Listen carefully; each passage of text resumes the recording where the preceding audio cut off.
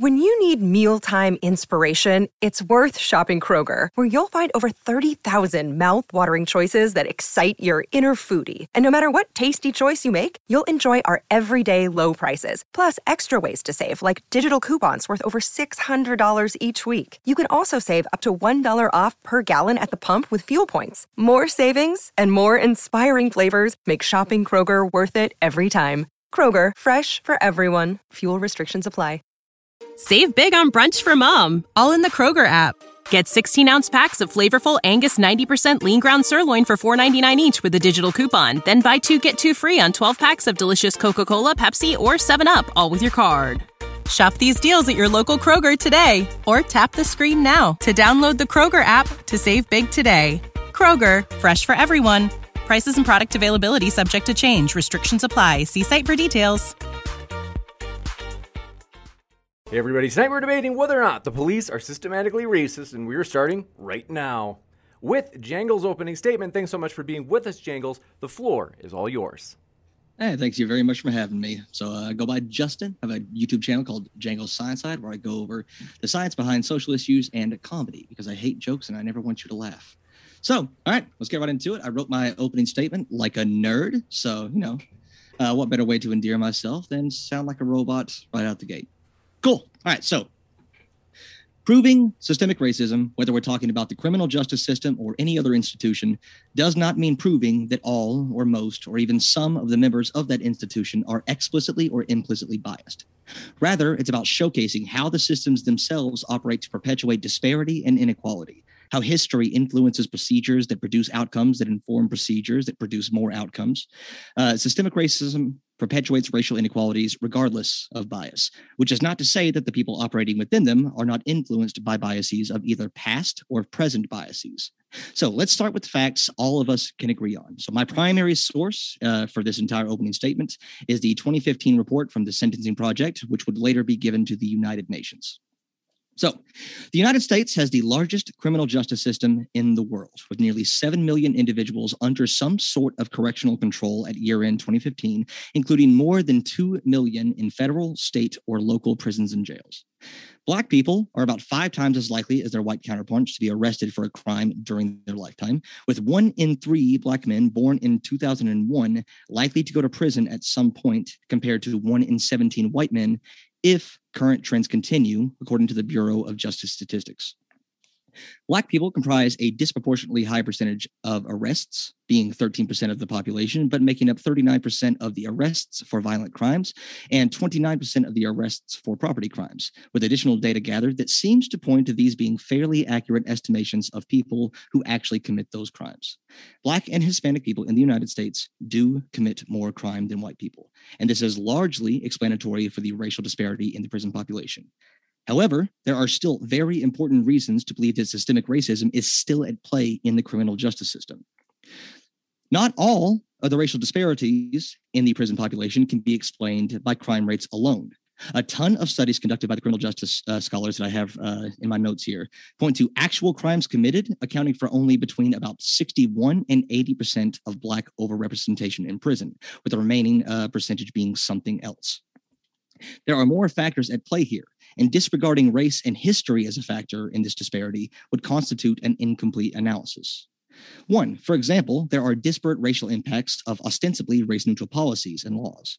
High crime rate areas attract more policing, which will catch more crime in high crime rate areas. An example would be the vast discrepancy in arrests for marijuana between Black and white individuals, despite similar usage rates.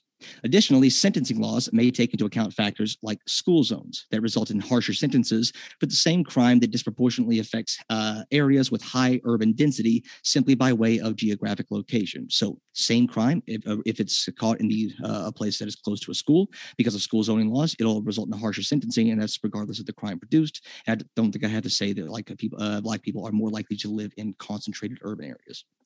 2, I also believe that it's pretty unlikely that the human beings employed as police officers and prosecutors and judges are entirely free from prejudice. There's a narrative that overt forms of prejudice, like those of the Jim Crow era, have fallen away in favor of more unconscious forms of bias, which is certainly true in a way, but I think that this implies a direct link when there may not be one. If you grew up being taught that prejudice is wrong and a thing of the past, but still see these racial disparities resulting from colorblind laws, you, in your capacity as a police officer or judge, might develop a sort of post hoc justification for differential racial treatment. Experimental research shows that citizens and police officers alike are more likely to treat darker suspects more harshly. Overworked defense attorneys may exhibit racial bias in how they triage their heavy caseloads, and judges are more likely to sentence people of color to longer sentences, even after accounting for differences in crime severity and criminal history. In fact, the less severe the offense, the more discretion the judge has, the more likely they are to give those harsher sentences, because young Black men in particular are perceived as being more dangerous than their white counterparts. 3, we must also take the self-perpetuating cycles of poverty into account. Black people are more likely to be poor, poor people are more likely to be treated unfairly in the criminal justice system, and criminals are then more likely to be poor. Low-income people have less access to quality legal teams and are more likely to be detained prior to conviction, which themselves correlate with harsher convictions and less favorable plea deals. Poor people are subject to harsher risk assessments that punish them for not having access to employment or transportation, and alternative treatment options involve either expensive rehab programs they can't afford or publicly funded treatment options that are woefully inadequate. 4, and finally, we have to discuss how the system perpetuates itself. The criminal justice system is an institution that primarily reacts to, rather than prevents, crime, and it's seen in the public eye as our best approach to the issue of crime. When a politician declares themselves tough on crime in order to gain popularity, something that has historically been quite effective in getting votes, they always mean harsher punishments for criminals rather than addressing the lack of opportunities that drive the vast majority of street crime in the first place. There is a hostility and demonization of even petty criminals in the United States that basically ensure that a segment of the population are guaranteed to be trapped in a vicious cycle.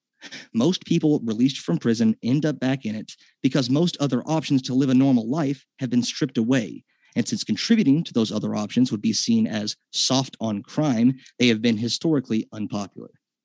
Those 4 features, the disparate racial impact of ostensibly race-neutral policies and laws, racial bias among criminal justice professionals, resource allocation decisions that disadvantage low-income people, and criminal justice policies that exacerbate socioeconomic inequalities, those are what constitute systemic racism on the part of the criminal justice system in the United States. And only one of them actually involves anything close to what most people would consider racist actions. Systemic racism is not simply police officers killing unarmed Black men because they are racist. Systemic racism is angry white union members decreasing their support for the public safety net when colored people were brought to the table by Lyndon Johnson's war on poverty, viewing public resources as a zero-sum game that necessitated competition and justification for viewing Black people as less deserving, leading to fewer legitimate opportunities for economic and social mobility for people of color, and a damaged view of American politics and law being seen as for the benefit of someone else if you were not white. It's history influencing policy that produces outcomes that further influence policy. The acceptance of systemic racism is an answer to a binary question. Can these racial disparities be addressed, or are they innate? Are they the result of policies, past and present, or are they biology manifesting itself in society? I contend that they are the result of policy and that they can be addressed politically, which falls in line with the current scientific literature on race that recognizes race as a political label rather than a genetic one. Whether it's revising policies and laws with disparate racial impacts, addressing implicit racial bias among criminal justice professionals, reallocating resources to create a fair playing field, or revising policies that exacerbate socioeconomic inequalities to redirect public spending toward crime prevention and drug treatment, addressing systemic racism is a political solution to a political problem, and it offers the best way forward for all of us. You got it. Thank you very much, Jangles, for that opening statement. And want to let you know, folks, if it's your first time here at Modern Day Debate, we are a neutral platform hosting debates on science, religion, and politics. And we want to let you know, we hope you feel welcome no matter what walk of life you are from, no matter where you are on the political spectrum. With that, we're going to kick it over to Sean last. Thanks so much. The floor is all yours, Sean. All righty. I also wrote out an opening statement. I conceived the topic a little more narrowly than Jangles did, as will be evident. Part of me wants to try to change it live on the spot as I read it, but I will resist the temptation to do that. So anyway, when I say that the criminal justice system is not systematically racist. What I primarily mean by that is that black and white people who act in the same way are generally either going to be treated the same way, or in fact that the criminal justice system will tend to treat the black people better. Saying that black people get treated worse by the criminal justice system because they act worse, maybe denying that systemic racism exists, or depending on how you want to define it, that may be in fact just defending its existence. But that's sort of besides the point. I'd like to focus on the empirical substance of this and not the semantics. Now, in a way, it's inherently difficult to refute the view that I've laid out because the variables used in criminology are typically very vague to exactly match behavior. So, for instance, many papers will control for quote unquote criminal history in a way that equates to people who have the same number of previous convictions, regardless of what those convictions were. Or even when they compare more narrow categories of conviction, they run into problems like, for instance, the fact that there's a lot of variation within the category of quote unquote assault. But even using these sorts of vague metrics, a lot has been shown to be not due to bias, which we might otherwise think would be. So, for instance, it's been shown that the rate at which police stop people in their cars seems to be pretty equal once you control for driving behavior and the like, that if you compare the rate at which people call the police on members of different races to the rate at which they're arrested for crimes of victims, that those arrest rates match those police report rates, that the incarceration rates in turn match the arrest rates, and setting the arrest rates aside, you can just control for psychological measures like IQ and general violence, and that this reduces to insignificance the racial difference in incarceration rates. That even though most of the literature does show that there's a racial difference in the propensity to be the subject of force being used by police, that meta-analytically this has been shown to be just due to publication bias, and that removing that publication bias reduces that effect in significance. That the rate at which black people are killed by police roughly matches, or actually is not as high as the rate at which they engage in potentially fatal action against police officers, that comparing sufficiently similar crimes makes it so that the difference in sentence length goes away, et cetera. So that a lot of the stuff, I think, even using the sort of metrics that we have can just be accounted for. And I think we'll probably end up talking about a few of those. You can also try to exactly match behavior in a way that these variables can't by creating artificial situations. But this, of course, will lead to justified skepticism about the generalizability of the results to the real world. So, for instance, there's simulation training, and in that training, police officers are more reluctant to shoot a suspect when they're black. And generally speaking, these sorts of experimental tests of racial bias in behavior, as opposed to kind of implicit bias, but an actual behavioral bias, tend to find that white Americans exhibit no net bias. These two lines of evidence, broad lines of evidence that I've laid out, imperfect as they are, I think are important for interpreting situations where we don't know what the answer is. So to take two examples. So one example has to do with drugs. Now, people talk a lot about the fact that black people in surveys say that they use drugs at about the same rate that white people do, and yet are arrested a lot more for drug crime. And there are a few things you can say about that. You can say that we know by drug testing people that black people are more likely than white people to lie about that, and so that those results are not valid. We also know that black people are more likely to do various things like buy drugs from strangers, buy drugs outside, et cetera, which put them at a higher risk of being arrested. But we don't have data exactly showing that black and white drug users who act the exact same way will have the exact same propensity to be arrested. So how should we interpret that? Well, my view is that we should have a sort of default presumption against a racial bias explanation if we know that this same system involving these same police officers exhibits no racial bias in a bunch of other contexts. To take another example that I think might be relevant, we don't know for sure why it is that black people are pulled over more when the light goes down. That is, when the sun goes down, when there's literally less light.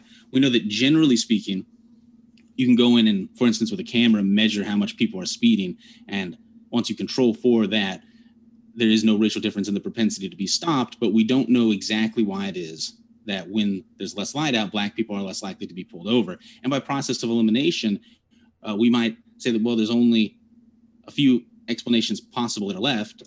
So for the sake of argument, let's say that it's either racial bias or the fact that black people are overrepresented among criminal suspects, and so get pulled over more when they can be seen to match those suspects. Now, in a vacuum, there's no reason to prefer either of these explanations. And if they were exhaustive, they would each have a 50% chance of being true. But the knowledge, again, that the same system is unbiased in other contexts decreases the probability of that racism explanation as the correct explanation relative to this other explanation, or really any other explanation. And the same sort of reasoning can be applied in various other contexts in which we don't yet have full models that totally explain racial disparities and outcome. The final thing that I want to talk about has something to do with falsifiability, because sometimes when you talk about stuff like this, and I make the kinds of arguments that I've already made, someone on the left will accuse me of having an impossible bar of evidence. And I think this accusation is wrong-headed for many reasons, but one that I think deserves special attention that I want to talk about here is slightly a little bit technical, and that's why I want to talk about it here in the opening.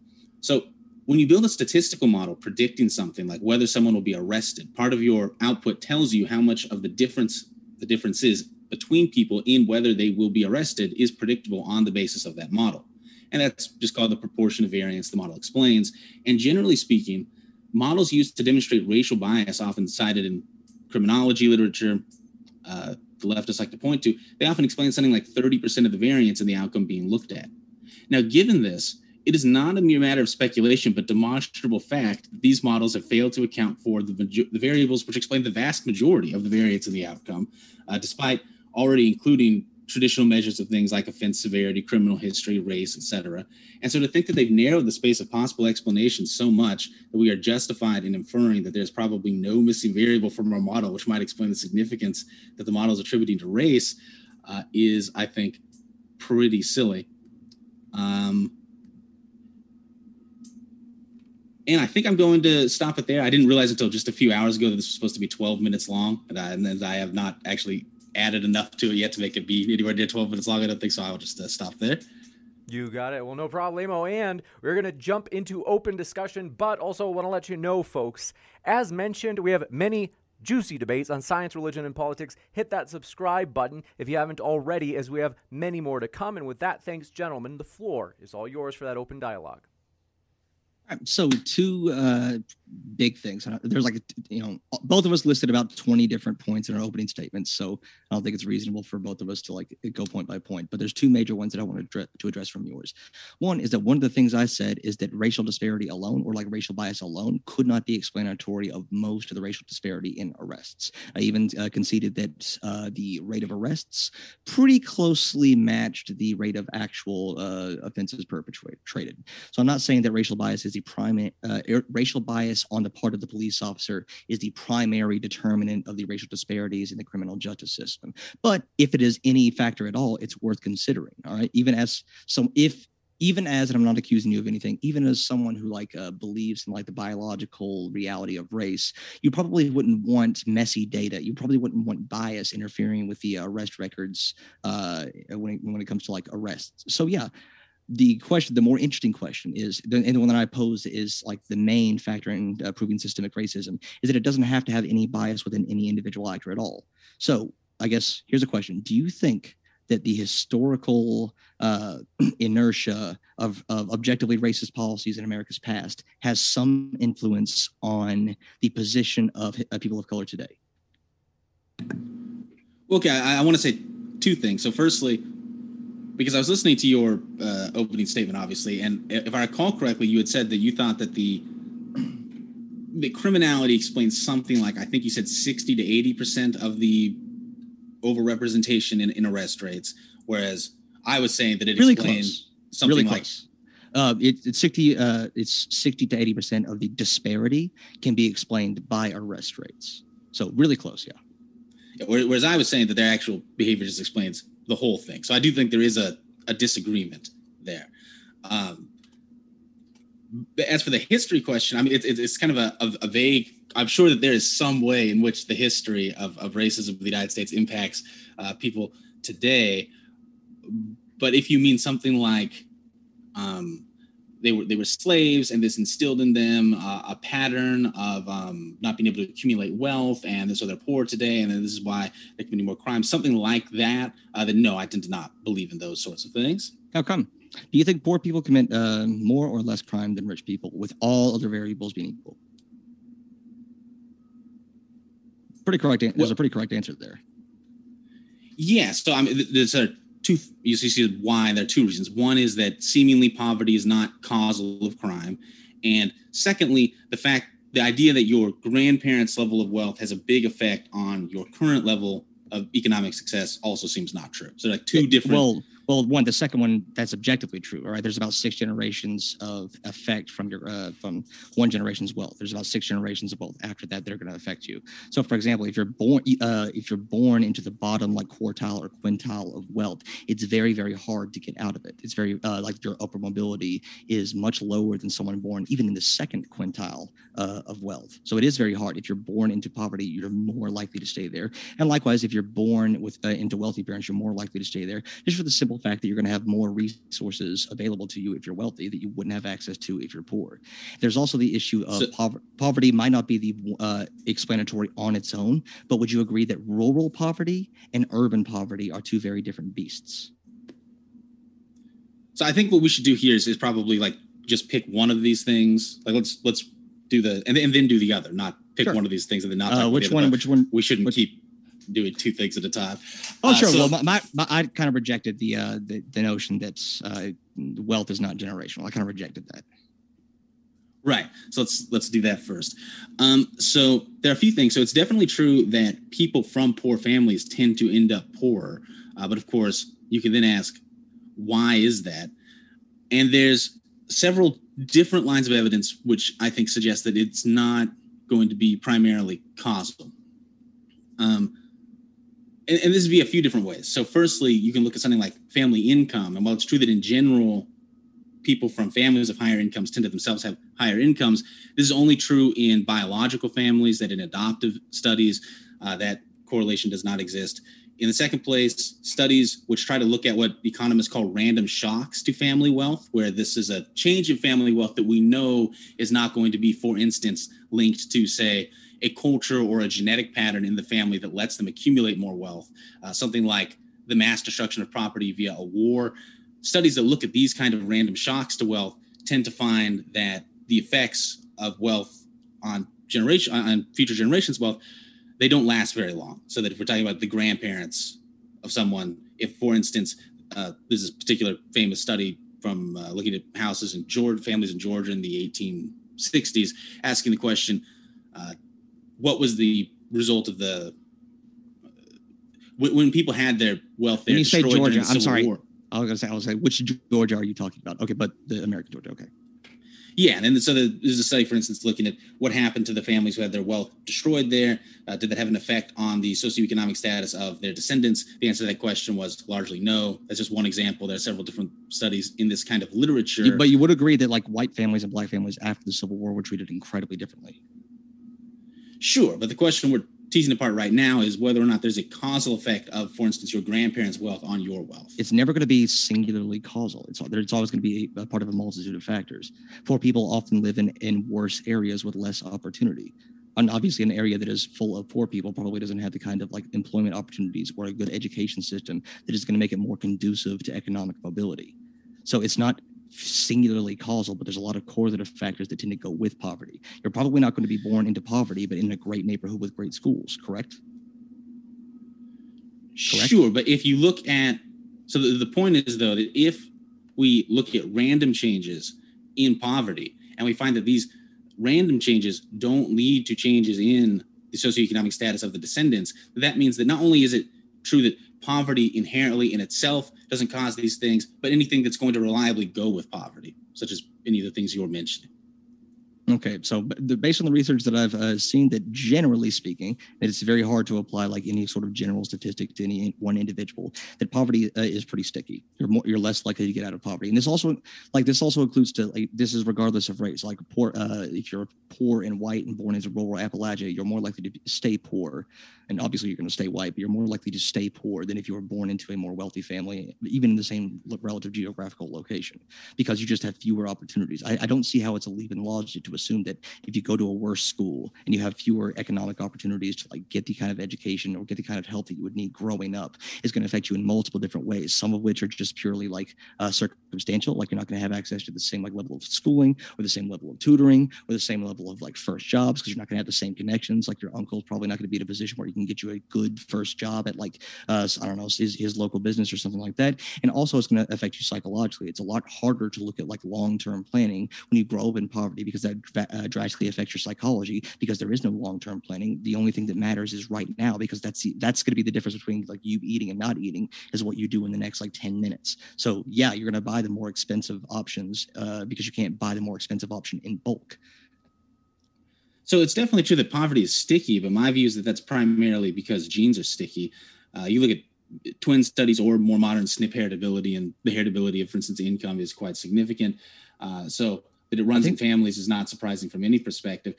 And I understand the narrative that you're laying out, and I understand why that's a plausible hypothesis for sure. But if adoption data and random shock data, I mean, just an empirical question, right? How much do these things actually impact your income? And it seems to be that insofar as they are directly caused by poverty, the answer to that is close to none, at least if we're talking about a long run effect that will last multiple generations. Okay, so I'm going to have to look up the data on that. I'm skeptical of the idea that if a kid is adopted very young, especially very young into a wealthy family, that they wouldn't exhibit at least similar degrees of the same like benefits and or drawbacks that they would from just a purely generational variable of it. But I'm also kind of seeing where you're going with this. You're kind of putting forth a biological explanation for this, which is fine. You can do that, but then I would have to ask you, like, do you think that like biology and genealogy can like accurately place people into white and black, or do you think that we're working backwards from white and black to use genealogy and genes to make explanatory effects that might not be viable?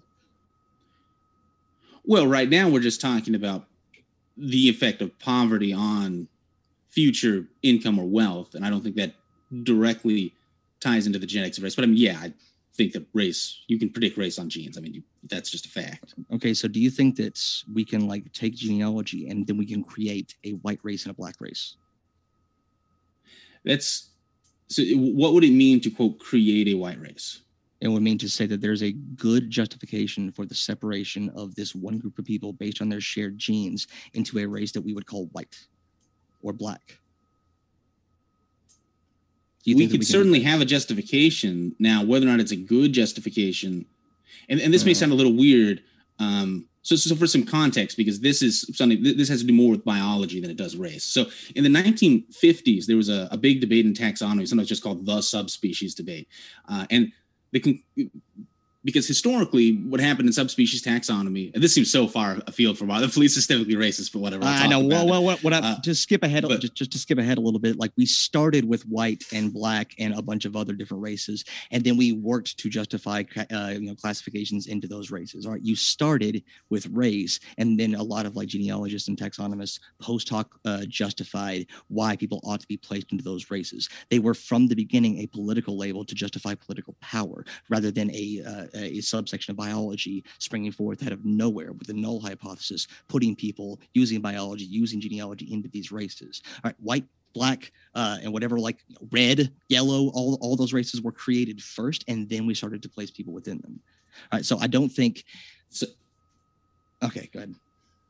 So yeah, so I was just going to say that in the 50s, since the 50s, it's been widely recognized in subspecies taxonomy that if we're going to do subspecies, that choosing the correct set of subspecies within a given species is somewhat arbitrary and is going to be up to what the taxonomist thinks is socially important. That's what I was going to say. So that there's a mirroring here with race and subspecies taxonomy. Well, of course, race are not subspecies. Yeah, and where are the taxonomists getting those ideas? They're getting them from the political structures and the social structures at the time. So they're getting them from a variety of sources. But the point I was just making is that the fact that race is constructed in this way does not tell us whether or not there are significant biological differences. Now, I do want to also say, though, that I think the history of the formation of racial concepts is largely going to be based on people just noticing the clustering of geographical differences, at least as it seemed to them as they traveled around the globe, sort of in that 1500s, to skip a few 1600s. steps. Yeah, to skip a few steps and bring it back to like racial disparities in policing. What benefit does this give us? Like, if you look at a black person, do you think that there's enough biological difference between supposed black and supposed white people to make an inference on their behavior? Do you think that that's a reasonable justification? If you see a black person, I mean, sure. All right, so you're not arguing against like systemically racist police officers or policing. You're justifying it. You're saying that since I said that in my opening statement that I might, depending on how you define it, I might just be defending systemic racism rather than denying it exists. If it's just objectively rational, right? If your race is being used, so something that maybe this will clear it up. I would be opposed to, for instance, saying I'm going to treat this black person differently because I don't like the fact that they're black. But if you say I'm going to treat this black person differently because given the set of imperfect information I have, his race is just objectively a valid heuristic for some outcome that I have legitimate interest in, then I don't think that that's objectionable. Okay, I definitely think that it's objectionable because I don't think a police officer or any sort of like person in the criminal justice system is going to have like the biological knowledge to like justify like, no, I know the genealogy behind this person.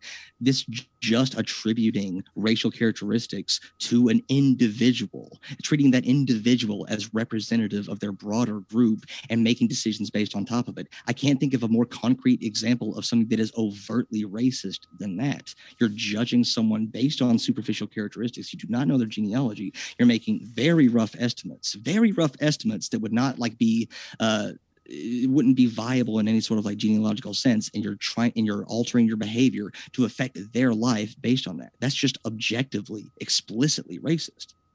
And that's not how this country, I think that police often have information that makes it very clearly justifiable for them to be interested in someone's race. I mean, just the most obvious example of this is, for instance, the description of police suspects, right, which black people are highly disproportionately represented in. Yeah, do you think that there might be some sort of like in-group preference to be able to differentiate between your own in-group and a little bit of like an out-group bias? You're not going to be able to differentiate between out-groups as much. Do you think that might be a case? Sure. All right. So do you think that maybe that's still kind of not fair, that if you're born black, that you're going to be treated worse because you're born black just by default? Do you think that that's a good thing? Do you think that we ought to treat individuals based on like as representative of their general populations based on race? So there are two things to say. So in the first place, I should say that so far as we can tell, police sort of under pull over black people relative to their representation in those suspect descriptions. But in the second place, there are two different questions about, is it just for us to treat people a certain way, and is it fair from their perspective, right? Because if it is just objectively true that so far as I can tell, one person has a 10% chance of something being true of them and another 15% chance. Do you think that's how we apply statistics? Do you think broad statistics representative of broad population groups, do you think that applies to individuals? Like, so let's say that I, as a white person, I'm 50, like that white people on average, 15% of white people do X. Do you think that means that I, as a white person, am 15% likely to do X? Do you think that's how like we should apply statistics? If the only thing I know about you is that you're white, then that is what that would mean. So once again, you're not denying systemic racism, or you're not even like denying that racism exists. You're trying to say that we ought to do it, that it's justified. I'm trying to think of like every single like racist outcome or racist policy or racist institution or racist like presidency in the United States. They were all justified based on some sort of rationality. I don't think that's good enough. I don't think that leads to favorable outcomes. I think that promotes more division in our society and perpetuates a lot of like worse outcomes for everyone involved. Like, for example, like if you otherize black people to the extent that we have in the United States, you're more likely to like oppose things like welfare and the social safety net, which hurts everybody. But people will justify it because it hurts the group that they think are less deserving of it. So we have this instance of like this justified racial animosity because black people don't deserve welfare as much as anyone else. You have that like it hurts everybody. So I don't think how your like worldview here that we can predictively like judge someone's actions based on their race alone. I don't see how that like creates a better society for anyone involved. So in the real world, right, we don't use race alone because we often have lots of different information about someone. But you were asking me about the predictive validity of race in itself, and there is predictive validity of race in itself. In the context of the criminal justice system, though, I don't think this amounts to something particularly radical to suggest that it's not a great crime if the reason why Black people are overrepresented in bad outcomes of the criminal justice system is because, for instance, they just have higher rates of criminality. Like, I didn't argue that either. There's two questions. One, is that entirely explanatory? And the answer seems to be no. And two, what can we do to address that? Well, and I would say the answer to that is yes, that it does seem to be completely explanatory. So far as or at least we're not justified in saying it's not entirely explanatory. No, it's not. That's not incredibly explanatory. That's much harder to prove. Right, there do seem to be evidence of bias. Like, so for example, when a judge has discretion, they're more likely to be more harsh on Black individuals and white individuals. That seems to be it seems to be a reasonable inference, because no judge is going to say because they're Black, but it seems to be a reasonable influence or inference that they are going to judge a Black suspect as more dangerous, more hostile than a white counterpart of the exact same status. Now, obviously, that's very broad, and it's not going to be the only factor involved. But if it is a factor involved, it seems to be that you would justify it because the judges would be rational in assuming a Black person would be more violent, which is that's justifying racist policies. Whereas I would say that's something that ought not to be taken into consideration. Not only should it not be taken into consideration, but it's worth checking to see if this bias exists within that individual judge, because that does not result in a fair judicial system. Right. So when you talk about matching the defendants in these sorts of cases, what I would say is that most of the criminological literature doesn't sufficiently match them, and that the studies on sentencing that do sufficiently match them actually just show that there's not a racial difference in sentencing outcomes. Okay, I'm going to say that they do.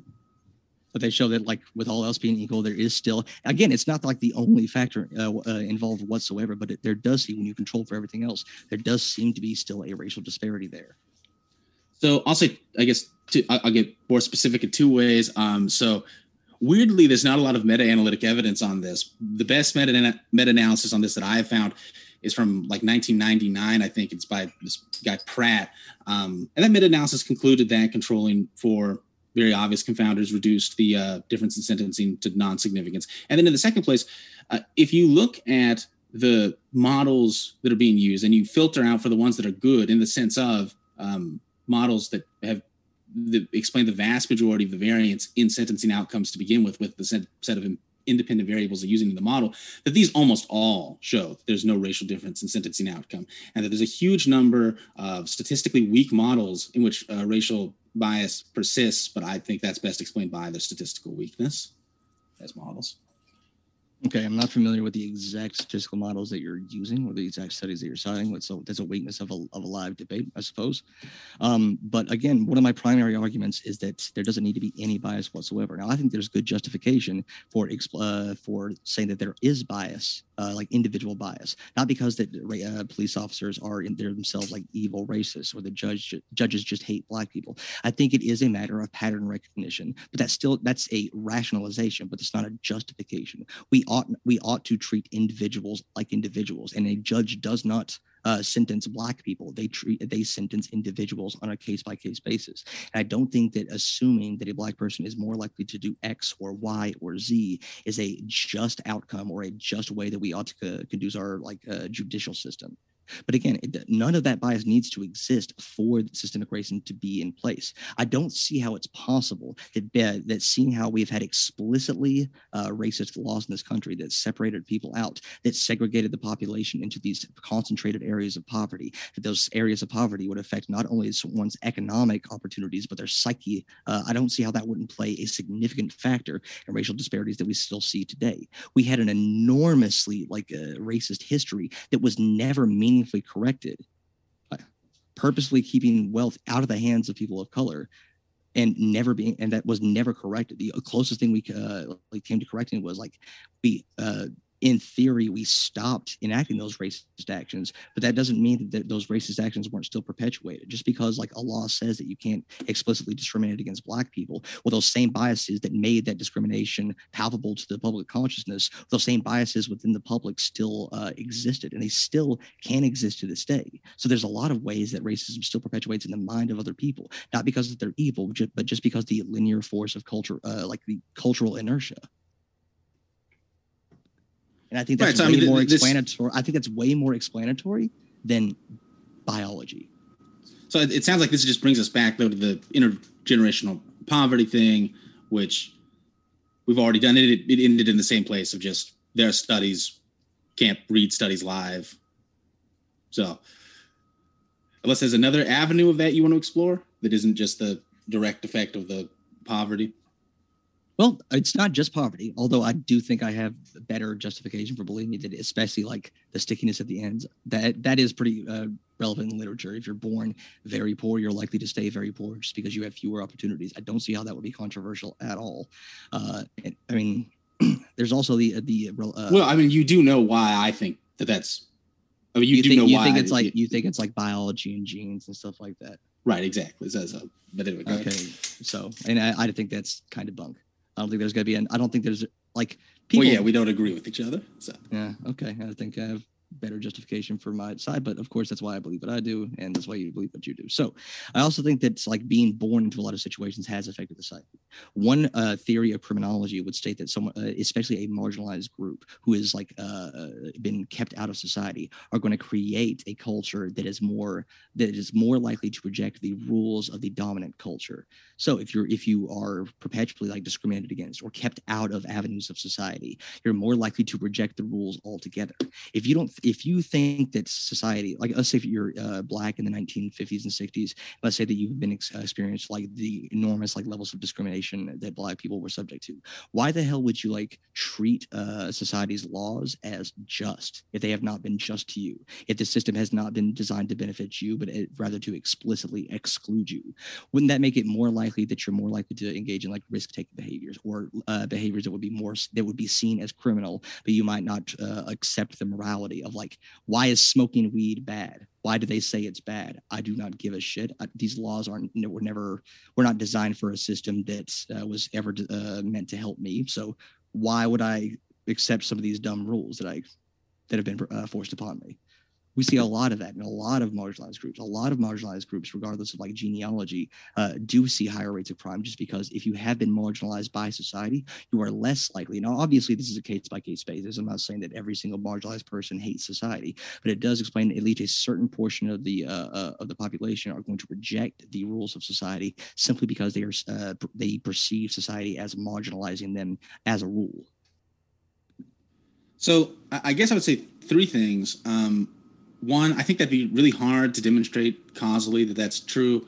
Two, I doubt that it's very reliably true just because you can easily think of marginalized minorities for them that is not just like, say, Asians in the early 20th century, or for that matter, certain European immigrant groups that if you look at their serious violent crime rates, they weren't especially high. And then in the third place, I don't even think that black people are marginalized in contemporary American society. So maybe, though they think it is. So I mean, I guess there's that. They think they are, rather. Well, if they think they're marginalized, even if they think they're marginalized, that would be my point, right? There's no way to objectively prove that a population is marginalized. It's all about perception. And also, like, go ahead.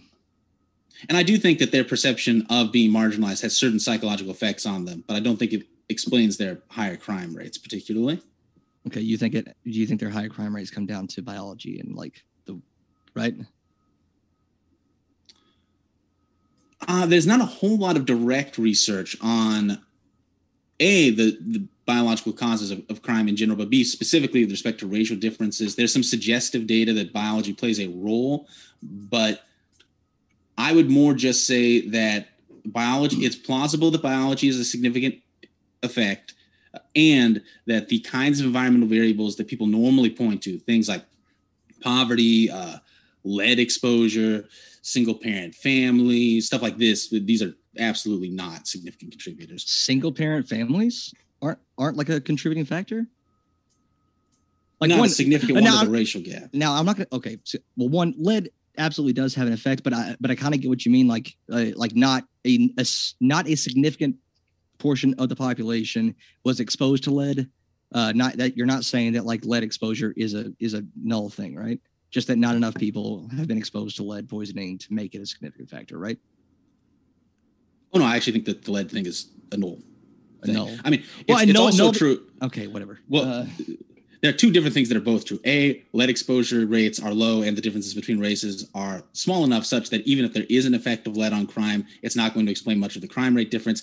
And B, though I also think it is true that lead impacting crime is probably not a correct theory to begin with. It's probably well, no one's going to say that it's like the explanatory factor. It's just one of Well, many. of course not. But I'm talking about, does it have any causal? I want to go back to like the single parent households. You don't think that would you don't think that has an effect on people? In terms of criminality, I don't. It probably doesn't. And if it does, it's not very big. Okay, but that's true for like white and black families. Like if you're born into a single parent household, you're more likely to engage in criminal activity for a variety of reasons. One, just there's correlates, like single parent households probably have lower amounts of wealth just because now there's definitely only one source of income. It's going to be harder for that. It's going to be harder for that parent to make enough income to support you and also spend enough time with you to like develop this proper like parent bond to set boundaries and morals and stuff like that. And because a lot of like social safety nets have been gutted or they're inadequate in the country, it's going to result in a lot more like freedom in a bad way for kids to like go out and engage in activities that may lead them to more criminal like ideation in the future. I don't think that's a very viable like argument to have that being born to a single parent household has a negligible effect on criminality. I think that's a pretty big one. Sure. So I mean, there are a few things. So definitely kids that come from single parent homes have a somewhat elevated risk of criminality. But again, the question is, causally speaking, why? There's research that has found that, for instance, coming from a broken home doesn't predict criminality once you control for the father's rate of criminality, the left, which suggests to me that the effect is not directly causal. And there's also research Wait, showing do you think those that are separate? Wait, do you think those are separate? Like a father's rate of criminality can directly explain why the family is in a broken home, right? So you're taking away, you're like controlling let me for also a factor finish that the, led to the same factor, right? Because then you're like comparing like broken families in which like the father left for like good reasons and versus like broken families where the father left for bad reasons.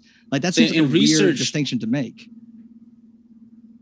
So the point would be that the father isn't there, but that it is his criminality, which seems to be the predictive factor in his child's criminality, which is consistent, obviously, with an indirect genetic causation. There's also data, though, I should say, showing that children, when their parents are arrested and taken away and incarcerated, when that initially happens, there's a disruption to their behavior, but that their behavior in the long run actually improves because the parents who tend to be removed in that sort of way, which is a significant factor in explaining the single parent rate among African Americans and how it's risen since the 60s, that those parents tend to be not very good parents to begin with.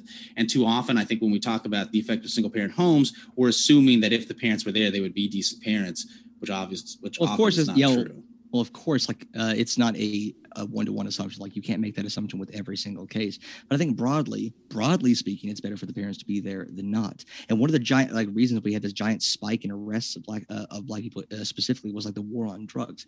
Like it was an enormous increase, I believe, in the 80s, like of these giant this giant spike in arrests of way disproportionately like people of color. And, like they were for like drug crimes. Like drug crimes have been a horrible like idea in terms of like arresting people for drug offenses have like really disrupted families. They perpetuated cycles of both poverty and criminality, and there doesn't seem to be any like reason for them to be like the net benefit for society seems to be like very negative for a lot of these arrest records. However, one of the reasons that they gained such popularity is because they were seen to primarily target people of color. If you look at like a lot of like policing decisions and criminal justice decisions that have gained popular support in this country, if they are perceived to hurt people of color more, they have more popular support from a largely white electorate. And so I think that it's not unreasonable to assume that because of that like otherization that white people have imposed upon people of color, we support policies that hurt them more to keep them down, to keep them from approaching these levels of like whatever measure you want to use to keep them from like white measures of success. And that seems to be like something that has perpetuated itself via policy and the result of policies which inform further policies. That's what I mean by systemic racism. It's never just a group of police officers being implicitly racist. It's always like policies that inform results, that inform policies to the point where like people today might be like post hoc racist. They might not hold any of that Jim Crow era racism, but they see the vast discrepancies. They believe in the false notion that we live in a race blind society that is, just to everyone within it. And so they work backwards from that to say that, well, since Black people and Hispanic people, which is weird to put Hispanic people into a single race, we see that discrepancy and think, oh, well, there just must be something wrong with them. And that doesn't seem to be a very like good way to approach things if we want society to be better.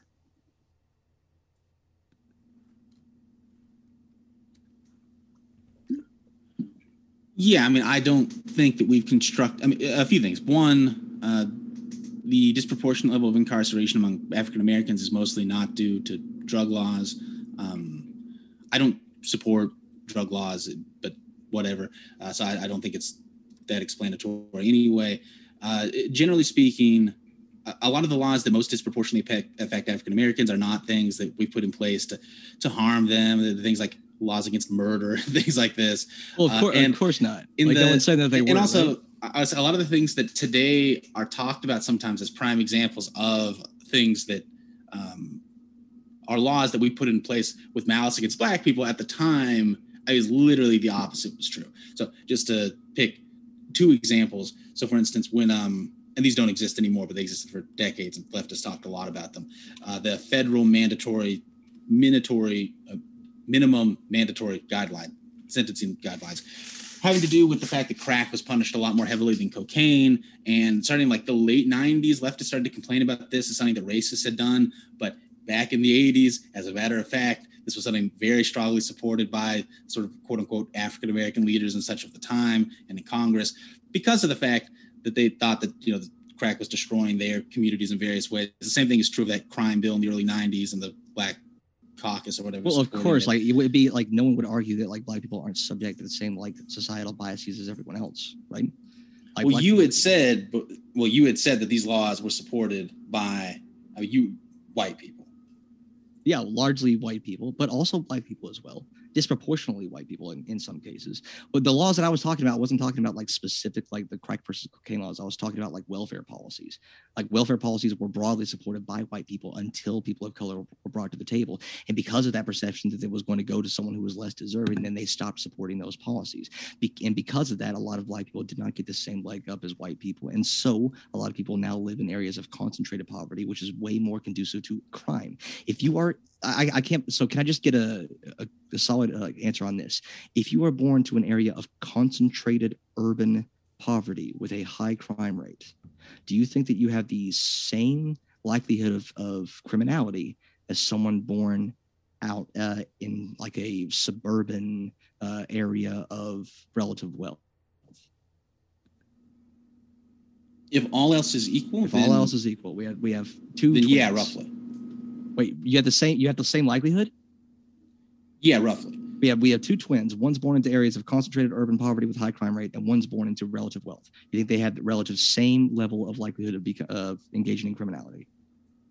Yeah. So okay. In general, I don't know what to say. I don't know what to say to that. Well, in general, of course, it is true that people born in those contexts do have higher crime rates. There are you're going to say it's like biology.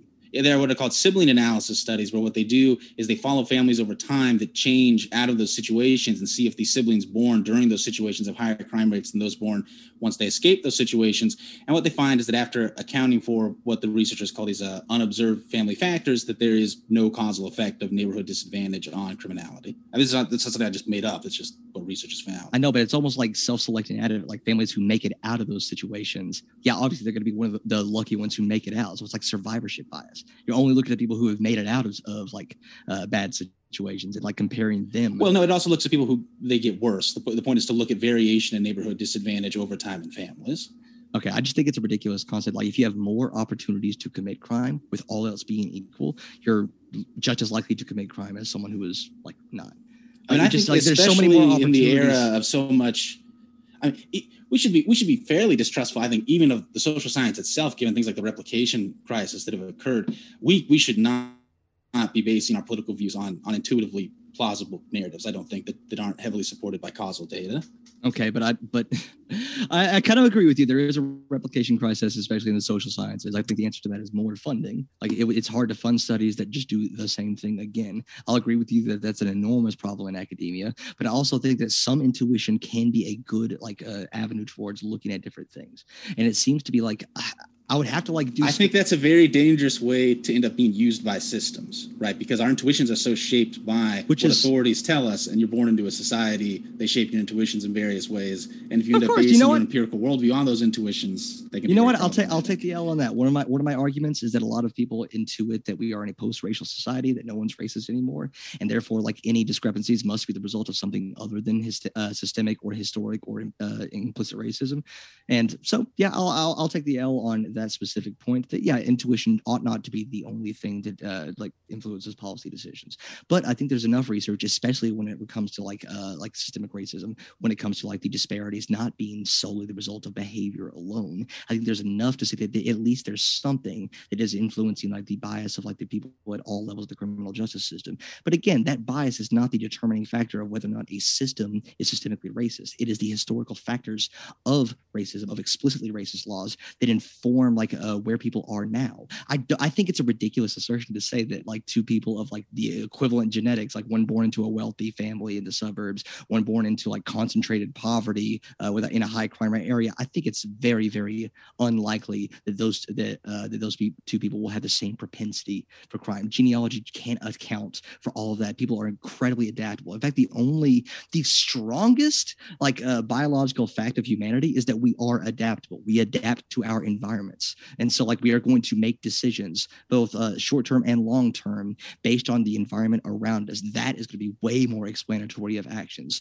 If you put a gene into two different environments, it is going to express itself much differently because genes are inert molecules. They are only reactive. They must have an environment in order to perpetuate any sort of action. So no, I think I know that intuition is not the best way to go forwards on these things, but that seems so wrong on its face that I would need to see an incredible amount of like empirical data supporting that like people born into like areas of concentrated poverty have the same level of criminality when you control for like every other single factor. Sure, although obviously, I mean, I could link you something, but it'd be like a live. I mean, we can talk. I didn't really plan on talking about this, but we could talk directly, I guess, about sort of the intersection between genetics, race, and crime. Since we seem to be did not do most of my research regarding like genetics and crime. Okay, I mean, I've tried to not directly talk about. Just you seem to keep referencing. It seems to not be very explanatory for differences. My main argument regarding that, and I know, makes me want to talk about it. My primary argument, and I know this is true, is that you would not, if you went from the bottom up, if you had no knowledge of white, black, Asian, what have you, you would not get the same racial categorizations that we use today from solely genetic data. I know for a fact that people started with white, black, or red, or what have you, and then they worked backwards to justify why people ought to be grouped into those different racial categorizations. I know that to be true, and so then that's the first, I think I want to say his name is Bernier, this explorer who I want to say it's in the 16th century, who we got the first sort of global modern racial taxonomy from. As far as I recall, for him, it was just, I mean, he was one of the first people to have traveled around all the major continents of the time, and then he just thought that it was based on continental ancestry, and just these people from these different places tend to look different. I don't think it's that. Or you can look at early sort of more scientific theories, like a Blumenbach or something like this. And there's no, I don't know. It seems fairly consistent with the modern view. Do you think that it would be useful and explanatory to use those concepts of race that we have today, which would be black and white and Hispanic and Asian? Do you think that those are useful categorizations that can reliably predict criminality? Or reliably predict anything? They're so broad. I mean, like for instance, the percentage of black in an area is more predictive of its crime rate than is things like its unemployment rate, its poverty rate, its single motherhood rate, etc. Okay, why do you think that is? You're going to say it's biology, right? Yeah, I mean, I think that. I know why it's predictive, but also like all those things. But you asked me if you could use that to predict. I mean, I was just answering your question. Could you use that to predict criminality? And the answer to that is yes. Do you think you can use it to predict the criminality of an individual person? As in, do you think that it is justified for a police officer or any other member of the criminal justice system to use race as a predictive factor in an individual, whether or not they should be get a certain crime sentence or whether they should be perceived as dangerous? Well, like I said before, in the case of sentencing, I don't think that's happening, but it is just objectively true you would justify that at the individual level, there is predictive validity of race. Now, obviously, it is not entirely predictive. Obviously predictive. Well, so that's obviously it might decrease your rate of error by 20%. You're literally saying that you ought, but you're not. So you've kind of conceded the point that we ought to be racist. That should be something that we do. We should introduce more racial bias. If by racism you mean using race as a heuristic when race objectively predicts a criterion of interest, which is different than just hating someone due to their race. Well, hold on. No, that's still racism.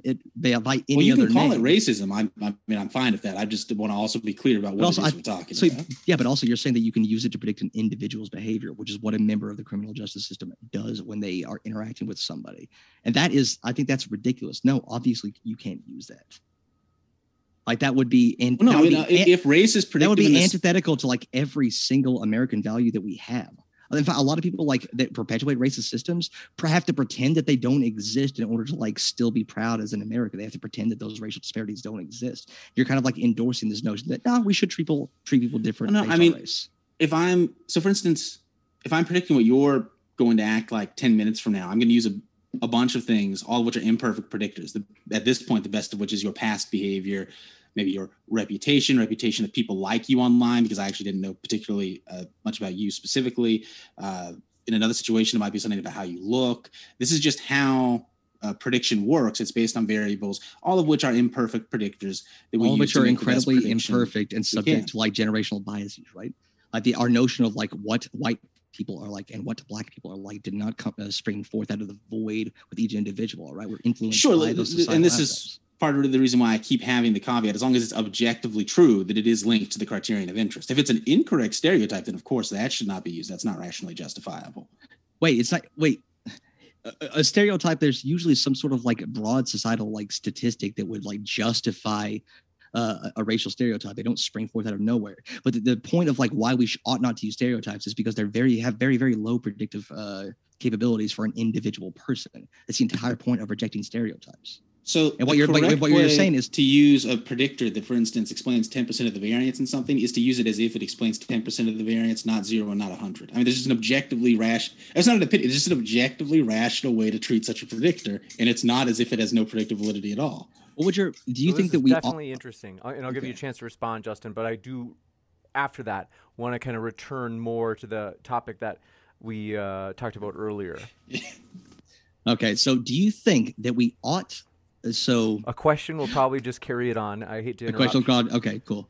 I'll just say that no, I think this notion that we should use race as a factor in sentencing is ridiculous on its face. It's not going to happen. Both of us know it's not going to happen. Everyone in the audience knows it's not going to happen unless we take a very dark turn in society. I think that so there are a lot of like policies that we can use to reduce racial disparities, and like pretending that like there's a biological component to race that would justify why criminals are the way that they are based on race. One, there's no like race is a socially constructed thing. Might be a good chance. Pretty quick here. All right, yeah. I'll let him respond to that. I was going to drone on some more.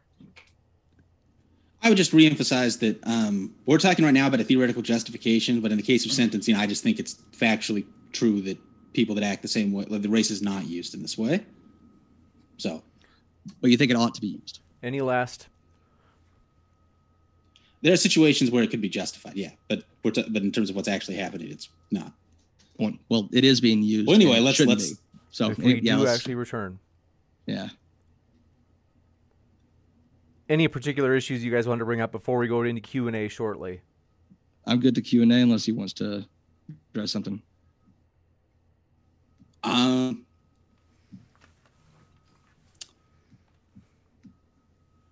I guess we could move to the Q&A. You got it. And our guests are linked in the description, folks. Want to let you know that as we jump into the Q&A. Coding Jesus says, Jangles, if we pay people to not commit crime through welfare or resource allocation, are we not being extorted by a group of criminals? No, I think that if you want to reduce crime in the United States, you ought to enact policies that have been proven to reduce it without destroying the very communities that are the victims of it. So it's not just that like people of color commit more crime; they're also the victims of more crime. So enacting policies that are just like broken windows policing and stop and frisk.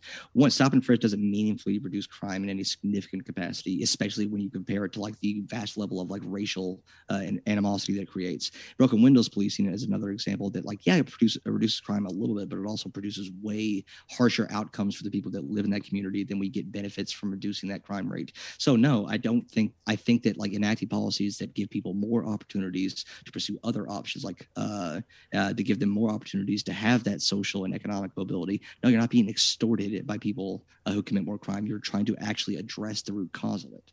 It's like saying like drug addicts are extorting you for rehab. You got it. This one coming in from, do appreciate your question. Tristan Jones says, Jangles, do poor people commit more crime because they are poor, or are they poor because they choose crime over productive endeavors? Well, it's hard for a causal factor. You're probably going to be poor before you commit crime, although they can certainly perpetuate themselves. So being poor is not the same across the country. There's a difference between urban poverty and rural poverty. If for the sole reason that rural poverty, like where are you going to commit your crimes? Right, the nearest person is 20 miles away. So it's hard to be causal, but being born poor is more causal in predicting criminality than the other way around. Although certainly if you are a criminal, if you're a criminal and you have a criminal offense on your record, you're fucked. We've basically guaranteed that you're going to have a far less likelihood of getting a viable job. You're more likely to just get right back into the system, because what are your other options? So I think those are worth addressing in criminal justice reform, like trying to make it so that like felons and other like criminals have more opportunities to pursue a life outside of crime. You got it. And Coding Jesus also says, Jangles, why do you hide behind single parents while supporting policies that encourage fatherless homes, like when the state replaces father via welfare?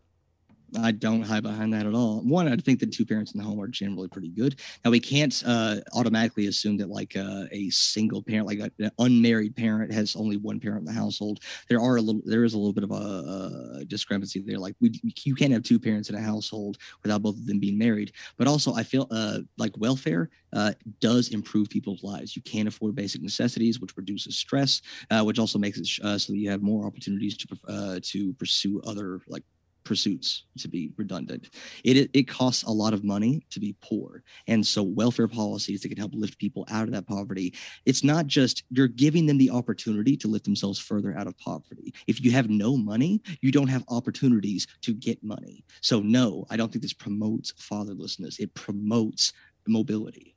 You got it, and thanks very much for your question. Mark Reed says, Sean, do you have any data to support a causal link between race and criminality, or do you only have correlation and are therefore making baseless claims? Sure. So it's like I kind of talked about before. If you're asking about a genetic link, that the research on the genetic, while through twin studies, we know that genetics explains a significant amount of the variation in criminality, the research specifically on the link between genetics, crime, and race is somewhat weak.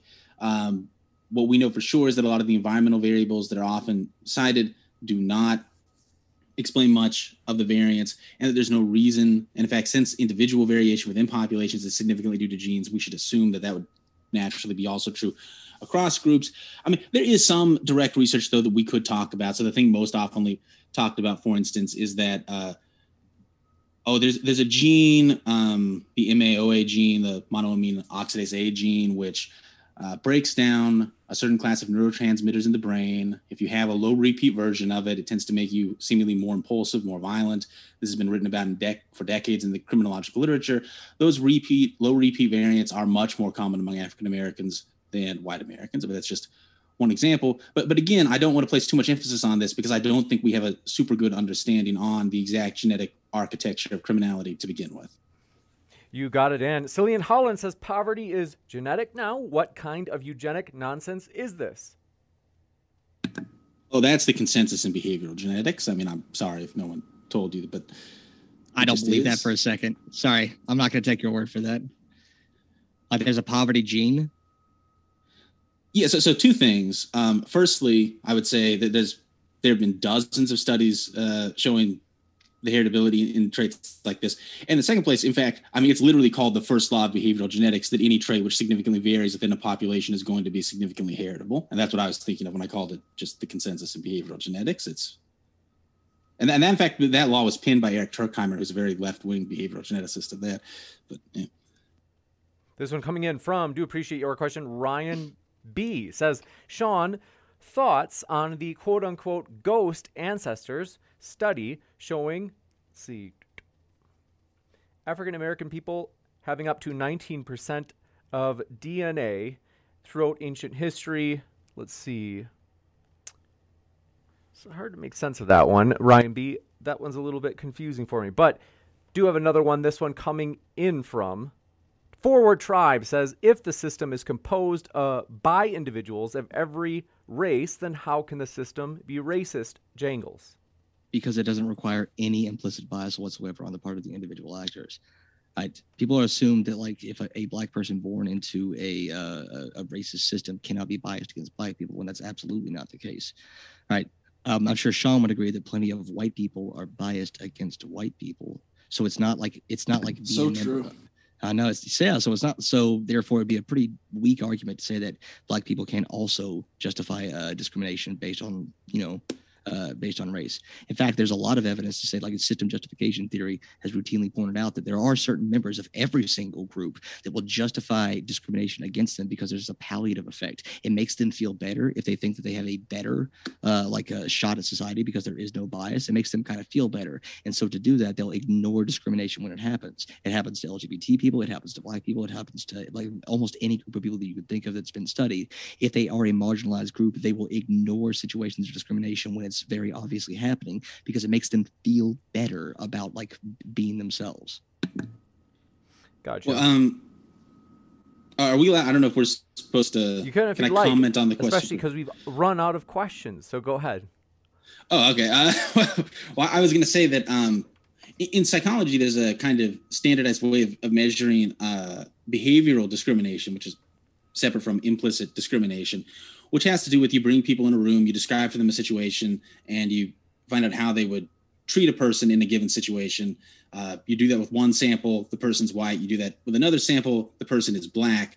They're otherwise, the exact same at a level that you could never get in any real world scenario.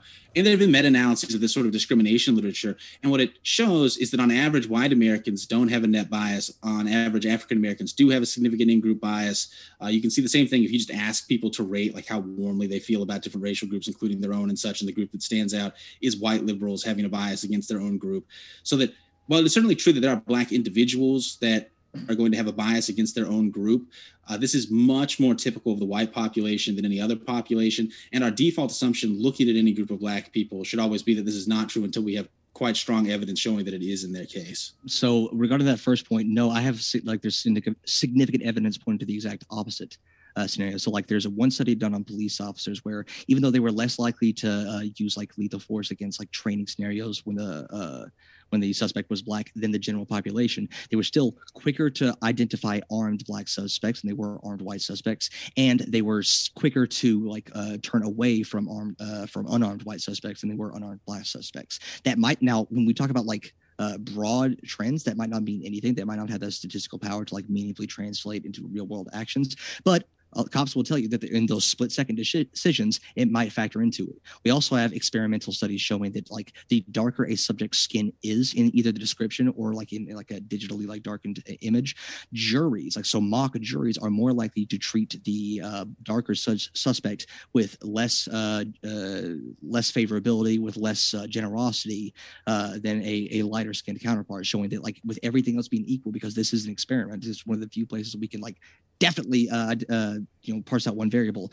The population as a whole is more likely to be to treat darker skinned applicants worse because they're going to associate more negative traits with them. So there have been because this research has been going on for decades, there's been a ton of studies showing all sorts of things. So what I would point to importantly is firstly, what I was referencing before, I believe the author is Zieglert's meta-analysis of this stuff in general, but meta-analysis always takes precedent over any kind of single study. In the case of mock jurors, there have also been meta-analyses, and they find a very slight bias in the case of white mock jurors that is not practically significant, and in the case of African Americans, a very large bias, which is very practically significant. And I think these meta-analytic results are to be preferred over single studies from social psychology, which tends to be fairly unreliable to begin with as a discipline. So a big problem is that there's all these small variables that add up. There's so there are. So I'm looking at a mock a mock jury meta-analysis right here. Let's see. It is the Mitchell, Hall, Pfeiffer. I don't know if that means anything to you, but this was completed in 2005, and they said that there was a small but still significant impact on like racial bias in their jury selection. That doesn't have to be the only explanatory factor that would point to systemic racism, but all these small things that never explain like the majority of the discrepancy, all of these small things still add up to something that is like, you know, a little bit here, a little bit there, a little bit there. And I don't think that like as an American, we should like tolerate any sort of like racial disparity that is the result of racial bias in our systems. That includes like even post hoc justifications for like, well, black people commit more crime, therefore we should judge black people as more likely to commit crime. I don't think that like flies with like our American ethos or the policy decisions that we should make going forward. So, I mean, there are two things I would say. Firstly, I think this just is the measure of bias, and so there aren't a whole bunch of other things we can add. I'm not sure. I can try to communicate this to the audience that is not particularly used to statistics. In that Mitchell et al. Meta-analysis, the mean effect size for African Americans was 0.43, which is by any standard quite practically significant. For white Americans, it was 0.028 in terms of verdict decisions. That you could never. That is something that you could never discern by the naked eye. It explains far less than 1% of the variance in the outcome. Same thing is true for looking at an even bigger difference in terms of the bias in sentence length, where the African-American effect size is 0.73. In the case of white Americans, still not even 0.1. This is the effect found in that meta-analysis is so small. You could add it 10 times and you still would hardly have anything. This question coming in. This one's for you, Sean. Click. Oh, okay. So they say, oh, they lost it. They say Sean is the kind of guy that says, quote, "I'm not racist because even though you're inferior to me and I don't want you to be around me, I don't hate you." Is this true, Sean? Is there any way in which you would say that your position is in jeopardy of what they're accusing you of? Sure. I mean, especially if I don't want to be around you thing. I don't know what they're getting at there. I'm not a white nationalist. I'm fine with non-white people being in the country and then the community that I live in and that sort of thing. Whether or not someone's inferior. I mean, most people are not criminals. We're just talking about criminality here. And if someone is a criminal, that doesn't singularly make them inferior or superior to another person. There are people who I think are worse than me and better than me of every race. Now, I'm not going to try to dishonestly dodge this and say that I think that that's equally frequent in every race. I don't think it is, but it's not a monolithic thing. And there are great black people and bad black people, great white people and bad white people. It just differs in the proportions. If you want to think that makes me a racist, then fine, but it's not racist in a way that I find morally problematic. And there is a version of racism I find morally problematic, which is irrationally hating someone on the basis of their ancestry. You got it. This one coming in from Troll Nerd says, Sean, you keep saying, quote, "the data shows, ... but we have no way to verify your claim. Why should anyone take your word for it?" I'll actually defend that a little bit. No one is going to be able to bring up every single study or data point that they have during a live discussion.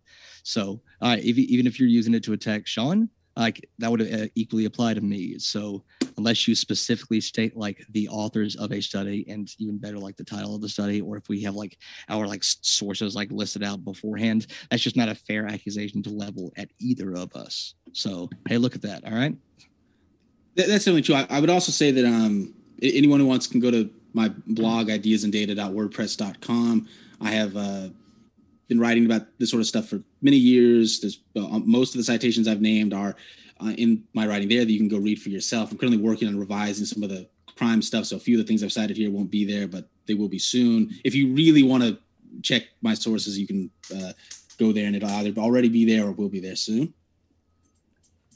You got it. Want to say thanks, everybody. Do appreciate all of your questions and want to let you know we are thrilled to have many more juicy debates like this one. Let me know if you happen to have any other questions, and otherwise we're going to wrap up. Our guests are linked in the description, but want to say thanks so much, Sean and Jangles. And by the way, folks, our guests are also linked in the description at the podcast, as we do have a podcast as well, and so do want to encourage you to check that out. And so thank you very much, gentlemen, Sean and Justin. It has been a great time.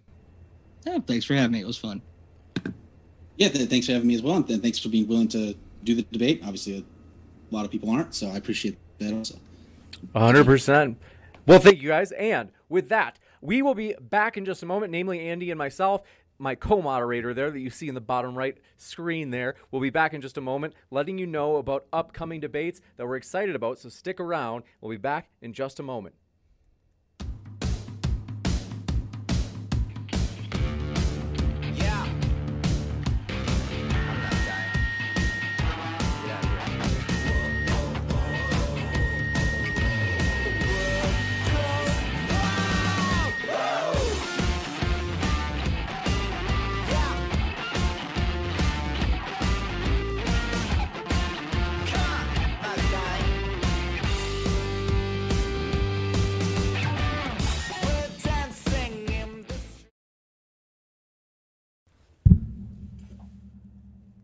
Ladies and gentlemen, just loading up the screen as we are excited to share with you folks. I am going to also introduce my dearest friend Andrew, who we're excited to have here. It's going to be a good time as we are going to share with you just some of the upcoming stuff for Modern Day Debate. But I also want to introduce you to Andrew and want to say thanks, Andrew, for co-moderating. But I do want to say thanks, folks, for being with us. Do want to say hello to you there in the chat, as we really do appreciate you being with us. And so, one sec. Extra frosting, pancake. I saw you were disappointed, and I am very sorry for not saying hello to you in the live chat. And so I am sincerely sorry for that. It was nothing personal. It's oftentimes that in the live chat, as a general rule, I'm greeting new people. And so I understand where you're coming from, and that's why I do apologize, as I agree. I should have said hi to you, and I'm sorry about that. And so I do hope you have a great rest of your night, regardless of what your decision is. But want to say, we are thrilled to have you here, folks. Sergio Miguel, I see there in the old live chat, as well as Brian, let me know if it's pronounced Nugian? Let me know. But John Edwards, glad you were with us, as well as Bubblegum Gun and Retink. Thanks for being with us. Glad you are with us, as well as 54321 Truth. And thanks for becoming a member or renewing your membership. Surgeon General says, hope everyone had a great weekend. Thanks for coming. Appreciate that. Thanks so much, Surgeon General. Seriously, that really does mean a lot. And Grigory Asayan, thanks for being with us, as well as Chuck Pike and Contrary Marge. Thanks for being with us, as well as Furry S and Dright Life and Avoid. Good to see you, John Edwards. Glad you are with us. And Sadie, good to see you. Thanks for coming by. Hope you're doing well, as well as Zed Dez and L Jim. But do want to introduce you, my dear friends. Andy is the name of my co-moderator for tonight. And Andy, you guys don't know, but Andy's actually been a part of the Modern Day Debate community. He's watched many debates, but he's never spoken up in the chat. And also, though, on an even deeper level, Andy's actually been involved in Modern Day Debate via being a tech guy in terms of helping me learn some of the tech stuff, but also in terms of some of the epic topics that we've hosted. Andy's been a person that I've been bouncing ideas with. And like I said, he's been in the live chat with you many a times while you've been watching live. He's been there watching live with you, but he's just an introverted fellow. And so he's oftentimes not saying hello. But Andy, want to give you a chance to say hello. Thanks so much for your being with us and supporting Modern Day Debate as you have. Hello. Oh, hello. Hi. It's great to meet everyone. Yeah. Pretty introverted and just behind the scenes helping James out with some stuff. And I think this month in particular, James is real busy with school. So that's why I'm here doing some extra work here to help him out a little bit during these times where he's very busy. It has been busy. Glad to meet everyone. Thank you, Andy. And I totally appreciate Andy and Bob and Brooke and just so many people that have been so helpful with the channel in terms of supporting it, especially while I've been basically getting ground into the ground. It's been a just crazy month, folks. I do want to say that we appreciate you being patient, as we haven't had as many debates as we usually do. We know it's down to like 2 or 3 a week. Some weeks it's only 1. And so we are just in a temporary tight spot where my time is super restricted, as I have my comprehensive exam in less than a month. So it's going to be over soon. That's good. And so I am excited about that, but want to say hello to more of you in chat. Tony Swan, thanks for being with us, as well as Freaky Friday and Brandocious. Thanks for coming by. Good to see you. Let Tornado says, beta. And Mark Reed, good to see you. Ariel Suarez, glad you're here. Hierophant, thanks for coming by, as well as Rum Runner, good to see you again. And Sideshow Nav, thanks for coming by. Pumped that you are with us. And then Frank says, I didn't get groated. You mean greeted? We are pumped to have you here, Frank. And so we, as I mentioned in the live chat, you guys, I don't even know. I always wonder too. I don't know what you think, Andy. Like, I'm like, do people, I hope they don't think it's weird that I'm saying hi. I used to even like search out, like I would type in, cause you can do in the live chat, you can put like, at, put the at symbol, and then you just type two letters, and you'll see like whoever's there who has those first two letters in their name. And I used to like do that to like see who's in chat who hasn't spoken up to greet them too. But then I actually heard from someone, they're like, no, that's creepy. Don't do that. So I don't do it anymore. Now I only greet people that are like in the chat, that are speaking in the chat. But anyway, Andy, is this creepy? Was it creepy that I did that? It wasn't. I honestly didn't know you could see people who weren't talking. Oh yeah. I mean, let me check. Oh, just participants. If you just go to manage participants or something? I don't think it works if you're watching via desktop. You can type in like at, and then, I could put like, let me see if I can find somebody that if I put. Oh, stuff will just come up. Yeah. Okay, so I see. I just put like RE and then Rembrandt pops up. And I already knew Rembrandt was there, but it'll pop up even if a person hasn't spoken up in chat. You can actually search, but it doesn't work via phone. But long story short, I do want to say, folks, we always try to greet new people just to especially make them feel welcome if they're new. And so, but I do also want to greet people who have been here for a long time as well, members and moderators. And so if I've ever not greeted you, I apologize for that. It's just that we're, like I said, oftentimes we're excited to have new people here. And so Big Sky 789, thanks for coming by. Good to see you. Essay the Dolphin. Am I saying it right? Let me know. Oliver Catwell, good to see you. Says, hi, James. More good vibes. Thanks, Oliver Catwell. Seriously, that means a lot. And then John Edwards says, we are Modern Day Debates. There's no doubt about that, John Edwards. You guys make this channel epic, and I'm very serious. I'm not kidding you. This channel really, like, it is a truly community kind of like owned channel in the sense that you guys, I'm just thankful that oftentimes people come to us and they're like, hey, I already found an opponent to debate. Do you want to host us? And we're like, sure, like, thanks for doing that. Like, that's awesome. That they've already set it up, that's one example. But even if you hit like on this video right now, that helps the channel. If you share a video, for example, that helps the channel. And we really do appreciate the mods, for example, who've done a great job. And where, hey, I know a lot of people are like, oh, screw YouTube's terms of service.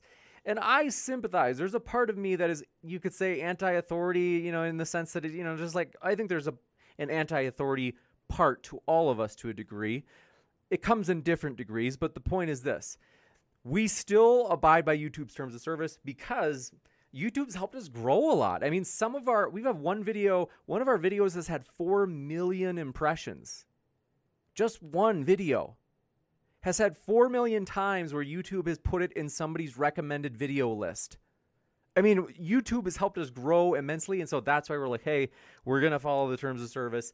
And we are excited about the future, though. We do want to let you know we do have some debates that are exclusively on podcast, especially if they seem to perhaps violate terms of service. That's something that we usually do. And then Chuck Pike, good to see you there in the old chat, as well as Shanzi Bonanzi. Thanks for coming by, as well as Ego Brain and Plummy 005. Glad you made it. Says, Modern Day Debates, great moderating to both as always. Suggestion, you think it would be better for both debaters to share their studies with each other before the debate. Might make it smoother. I'm totally open to that. I appreciate you saying that. And I actually think that's a good idea, especially for the more technical debaters. That's a great idea. So I appreciate you saying that. And then Frank says, I've got my shirt off. Thanks, Frank. There's nothing more charming than that. But Iron Horse, let's see, says, you asked me to debate about gravity. You owe me, man. Yes, it is true that after you mentioned you'd be interested in that topic, I did reach out to you in the, what's the word I'm looking for? I did eventually reach out to you via email to see if you wanted to debate Jockle on that. I hope you've talked to Amy, by the way, just as a side note. Jason Miller, good to see you, says, comply like a sheep. Thank you for that support, Jason. And then this one coming in from 1888. I'm telling, let's see, says, how HOMOSEXUAL is it that doesn't work on the phone, James? Is it that doesn't work on the phone, James? I don't get. Oh, I see what you're saying. You're saying like, so we do want to, that's why you got timed out. We do have to follow the YouTube terms of service. Is that you've learned it firsthand? And let's see. Iron Horse jumping on the old monkey pile. Iron Horse, I really do hope that you do reach out to Amy and make amends. And then let's see. Brian Najulian says, I think modern debate is a. I think it's Win, isn't it? Maybe. Huh? Win, I think. For who? Oh, sorry. I thought you were asking about that name. Never mind. Oh, I see what you're saying. Okay, sorry. Brian Wynn. Like Scotty Wynn. Oh, okay. Thank you. The poker player. Yeah. But yes, you want to say thank you so much. 2 hats for being with us. Thanks, Andy, for letting me know what that means. Andy keeps me up to date on the cool terms, my dear friends. But yeah, for real, I do want to introduce you to Andy because he will be on more often. He's been helping. He's been trying to really jump in and like take because he's got a good amount of experience with YouTube. Frankly, I think more than me. But Andy is helping out as I am, especially as I'm trying to catch up on life with this comps exam. And so I can assure you though, not only has Andy been a part of the community and oftentimes in the live chat with you and in the introverted fellow, so like I said, not speaking up in live chat, but also Andy's like one of my most trusted friends of all time, for real. No joke. Like I can tell you folks, out of all, I've got to give you credit, Andy. This is going to be sentimental for everybody to see this. And I know this puts you on the spot. I'm sorry. But I have to be honest, Andy really is. You really are one of the most loyal friends I've ever had, and you've just always been so easygoing, and I just am so thankful that you've never held a grudge either, because I can be quite annoying, but you've always been so gracious. So, but we have a super chat coming in from Cillian Holland says, since you've run out of questions, Sean, can you supply one study that shows evidence for the poverty gene? Let's see.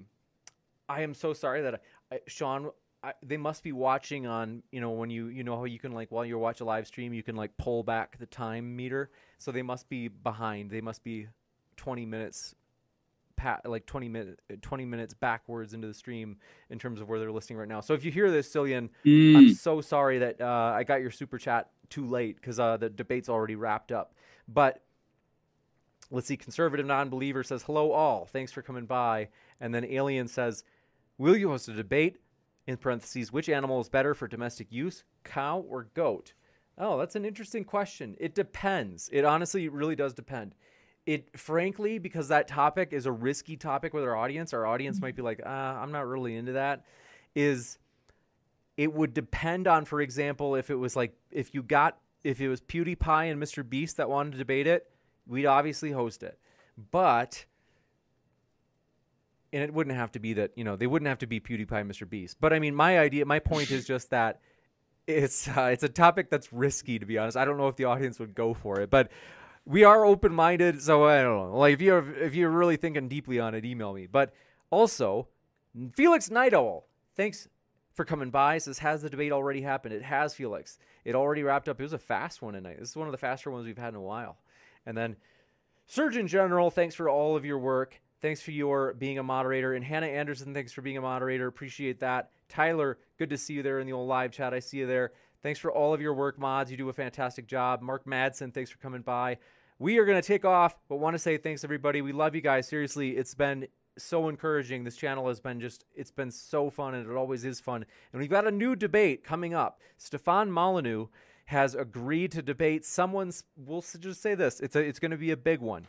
So keep an eye out, as we are excited for that. And then you don't want to miss it. I am pumped about that. So thanks very much. We really do appreciate you guys. We hope you have a great rest of your night. And thanks again, Andy, for your help. Oh, you're on mute, Andrew. Oh, sorry. I didn't realize I was on mute. All right. Thank you, James. Thank you, everyone. Have a good night. Appreciate you, Andy. Oh, wait 1 second. Twitch, what? I'm so sorry. Twitch, I have to say hi to Twitch. I'm sorry, folks. I forgot to say hi to you. I forgot, in the last, 45 minutes, I forgot to jump into the Twitch chat. Twitch chat, good to see you. Topatzel, thanks for coming by. Glad you were with us, as well as Surgeon General 777. Thanks for dropping in. And says, James is looking super beta tonight. Thanks so much. That's funny. I really do work on being as beta looking as I can with these suit jackets and the glasses. I don't know. What do you guys think? But Brooke Sparrow, good to see you in the old live chat. Holy Squirrel, Surgeon General, thanks everybody. Thanks to Potzel for all of your guys' help and support of the channel. Seriously, we love you guys. I hope you have a great rest of your night, and we'll see you tomorrow. Actually, we got to get the event up. We're having a debate. Red Eagle Politics et al.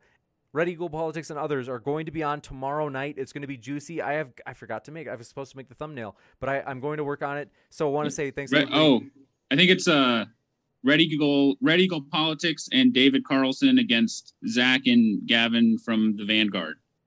It's going to be amazing. So you don't want to miss it. I'm pumped, and thanks, Andy, for that. But yes, thanks everybody. Hope you have a great rest of your night. Keep sifting out the reasonable from the unreasonable, and we'll see you next time.